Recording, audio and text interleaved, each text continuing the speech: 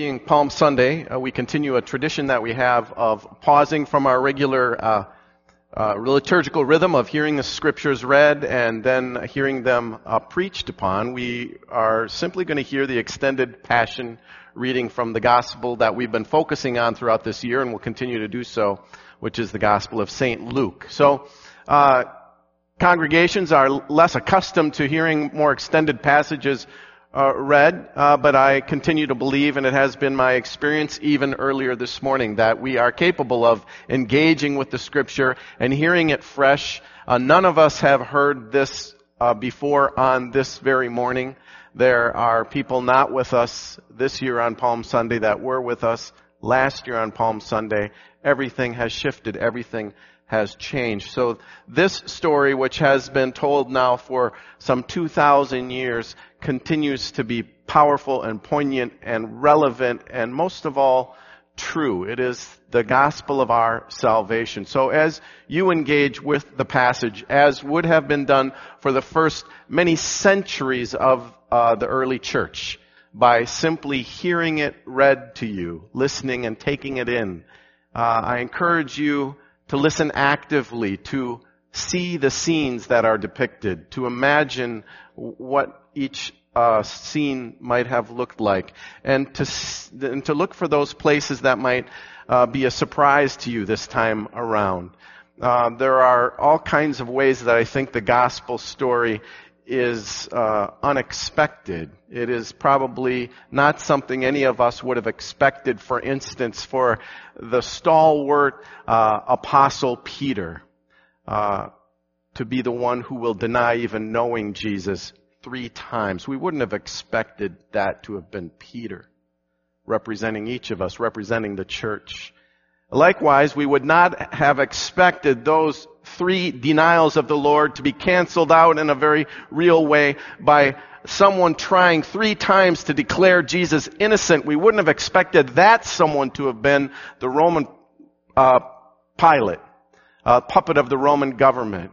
We wouldn't have expected that it would come from this leader, that this Jesus has not done anything to deserve death, but 3 times he says that he should be released. There's so much that is unexpected in this gospel story that draws us all in together. So we will hear it in its entirety. We will take a break at an appropriate point simply to sing a song and continue on through the end as this service, which began with the waving of the palm branches and the crying of Hosanna as Jesus enters into Jerusalem, continues and takes a very dramatic shift. When the hour came, Jesus and his apostles reclined at the table, and he said to them, I have eagerly desired to eat this Passover with you before I suffer. For I tell you, I will not eat it again until it finds fulfillment in the kingdom of God. After taking the cup, Jesus gave thanks and said, take this and divide it among you. For I tell you, I will not drink it again. I will not drink the fruit of the vine until the kingdom of God comes. And he took bread and gave thanks and broke it. And he gave it to him, saying, take and eat. This is my body given for you, and do this in remembrance of me. In the same way, after the supper, Jesus took the cup, saying, this cup is the new covenant in my blood. It is poured out for you. But the hand of him who is going to betray me is with mine on the table. The Son of Man will go as it has been decreed, but woe to that man who betrays him. They began to question among themselves which of them might be who would do this. A dispute also arose among them as to which of them was considered to be the greatest. And Jesus said to them, the kings of the Gentiles lord it over them, and those who exercise authority over them call themselves benefactors. But you are not to be like that. Instead, the greatest among you should be like the youngest, and the one who rules like the one who serves. For who is greater, the one who is at the table or the one who serves? Is it not the one who is at table? But I am among you as one who serves. You are those who have stood by me in my trials, and I confer on you a kingdom, just as my Father conferred a kingdom unto me, so that you may eat and drink at my table in my kingdom and sit on thrones judging the 12 tribes of Israel. Simon, Simon, Satan has asked to sift all of you as wheat, but I have prayed for you, Simon, that your faith may not fail, and when you have turned back, strengthen your brothers.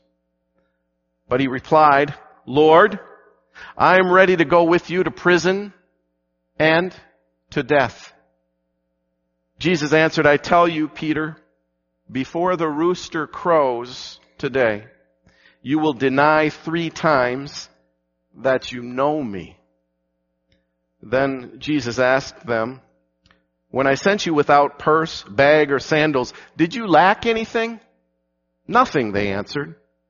He said to them, but now if you have a purse, take it, and also a bag. And if you don't have a sword, sell your cloak and buy one. It is written, and he was numbered with the transgressors. And I tell you that this must be fulfilled in me. Yes, what is written about me is reaching its fulfillment. The disciples said, see, Lord, here are 2 swords. That's enough, Jesus said. Jesus went out as usual to the Mount of Olives, and his disciples followed him. On reaching the place, he said to them, pray that you will not fall into temptation. Jesus withdrew about a stone's throw beyond them. He knelt down and prayed, Father, if you are willing, take this cup from me, yet not my will, but yours be done. An angel from heaven appeared to Jesus and strengthened him, and being in anguish, he prayed more earnestly, and his sweat was like drops of blood falling to the ground.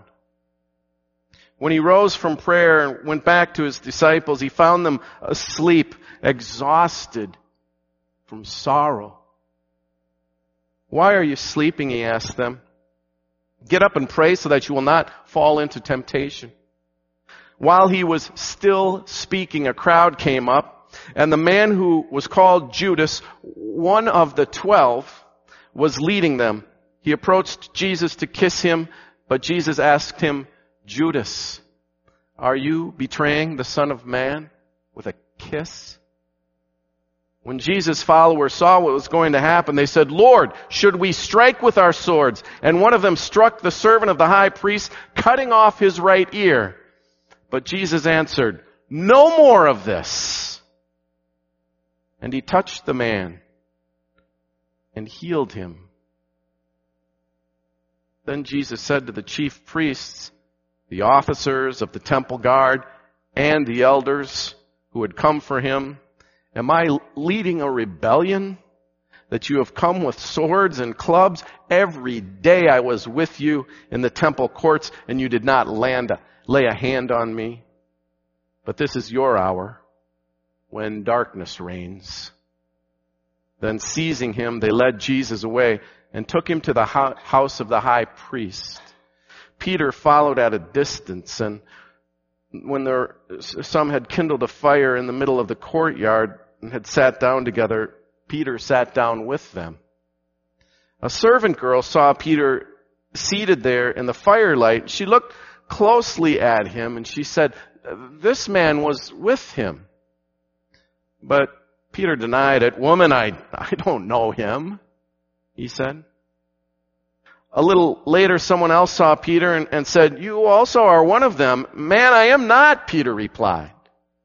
About an hour later, another asserted, certainly this fellow was with him. He's a Galilean. But Peter replied, man, I don't know what you're talking about.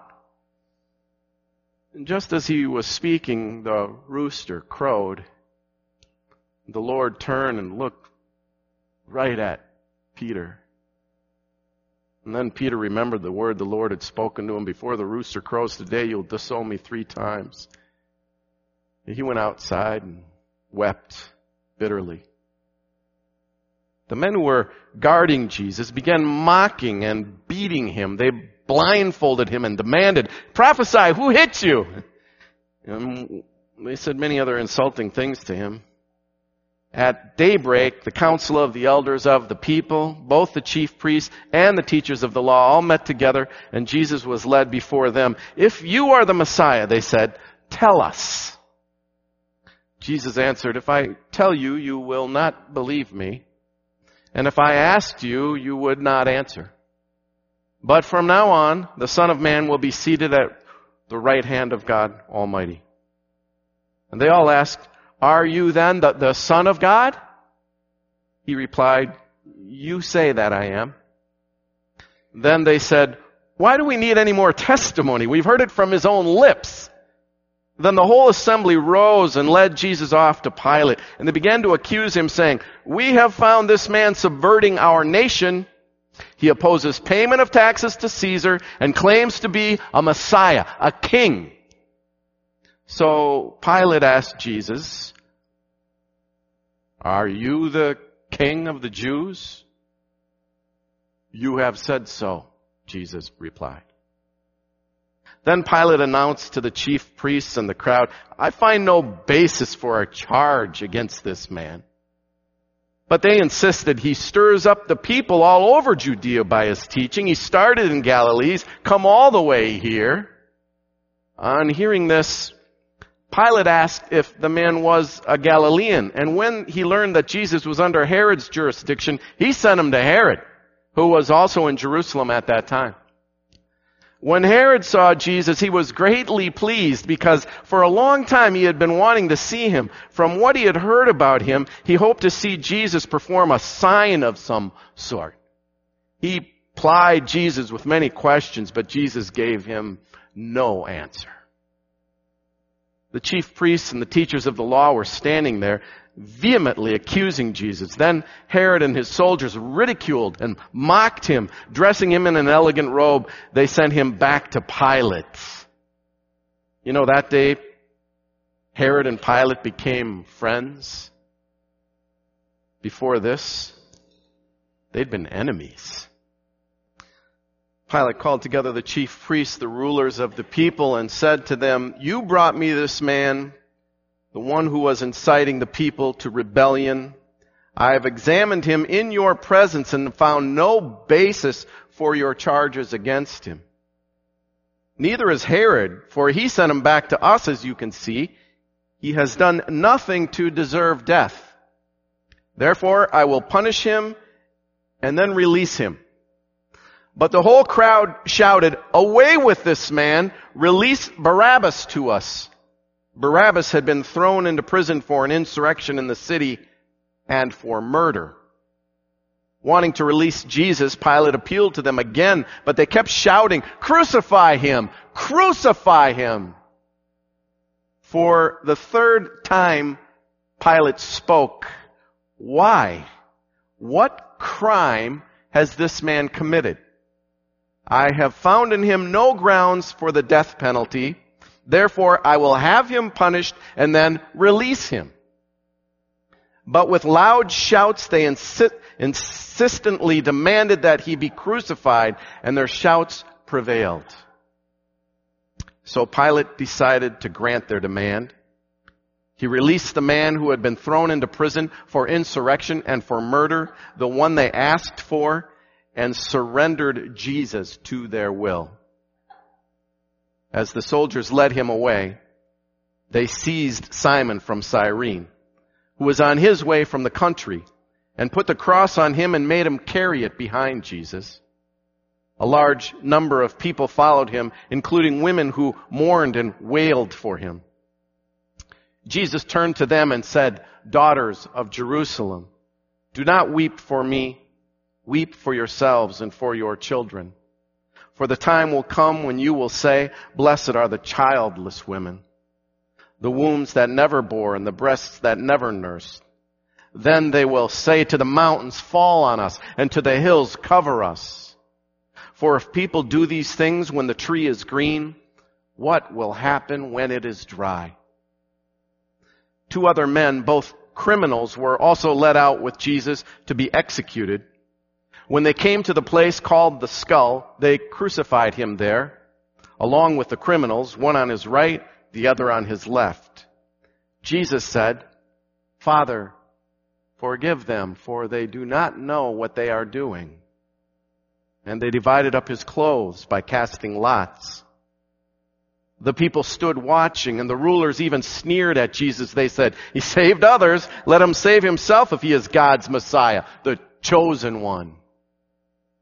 The soldiers also came up and mocked Jesus. They offered him wine with vinegar and said, "If you are the king of the Jews, save yourself." There was a notice written above him which read, "This is the King of the Jews." One of the criminals who hung there hurled insults at Jesus. "Aren't you the Messiah? Save yourself and us." But the other criminal rebuked him. "Don't you fear God," he said, "since you are under the same sentence? We are punished justly, for we are getting what our deeds deserve. But this man has done nothing wrong." Then he said, "Jesus, remember me when you come into your kingdom." Jesus answered him, "Truly, I tell you, today you will be with me in paradise."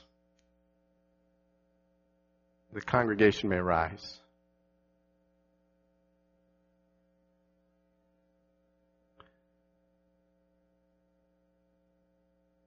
It was now about noon, and darkness came over the whole land until 3 p.m, for the sun stopped shining.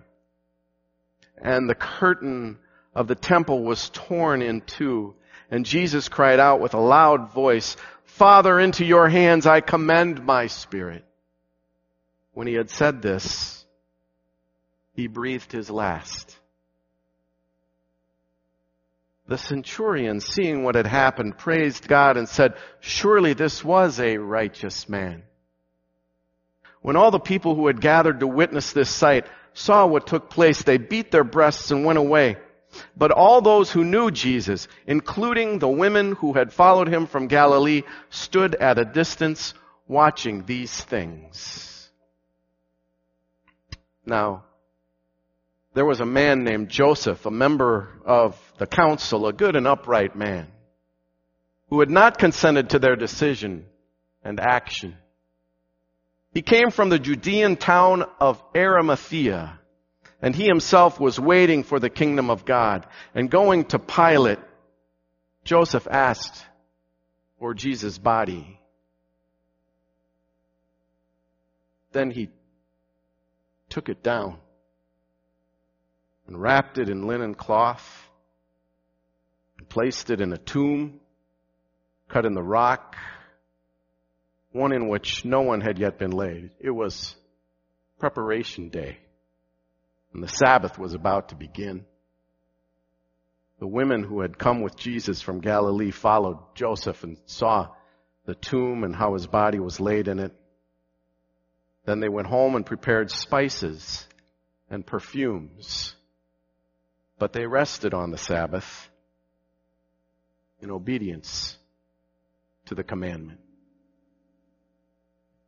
So a service that began with us doing the wave and waving palm branches and hearing the children sing takes this dramatic transition into something more poignant and difficult as we pass by the cross of our Lord and the reading of the Passion. And we're reminded, as we have experienced the great swing in this liturgy this morning, that our lives are much the same. We move from joyous celebrations to times of sadness and sorrow and darkness. And so the good news is, among other things, that in those low moments, in those darkest of times, that Jesus is there to walk with us through the valley of the shadow even of death. So this story, while it can feel dark and defeating, is one of depth and meaning and gospel, good news. So everybody depicted in the painting that Pastor Paul Ullman did for us during our Good Friday service a couple years ago, everyone is by this death redeemed, including you, including me, the soldier, the Roman soldier who declares that this truly was a righteous man, Joseph, who is there to receive the body of Jesus and place it in a tomb Peter, who's somewhere in the background running for fear of his own life with the rest of the disciples, is there. The faithful women who do not care for their own lives more than the life of their Lord, and as far as we know, remain nearby, praying, weeping, grieving the loss of their Lord, and preparing to return on Easter morning to anoint his dead body out of faith and compassion. Everybody in the story by this death is redeemed. And so are we. So that we can face our own times of darkness. So that those times when we move away from the Lord and our faith is weak and we are selfish, we also, like Peter and everyone in this drama of our salvation, have been redeemed. It's why we can leave this place now and move into Holy Week, not in fear, but we go in peace to love and serve the Lord. Thanks be to God.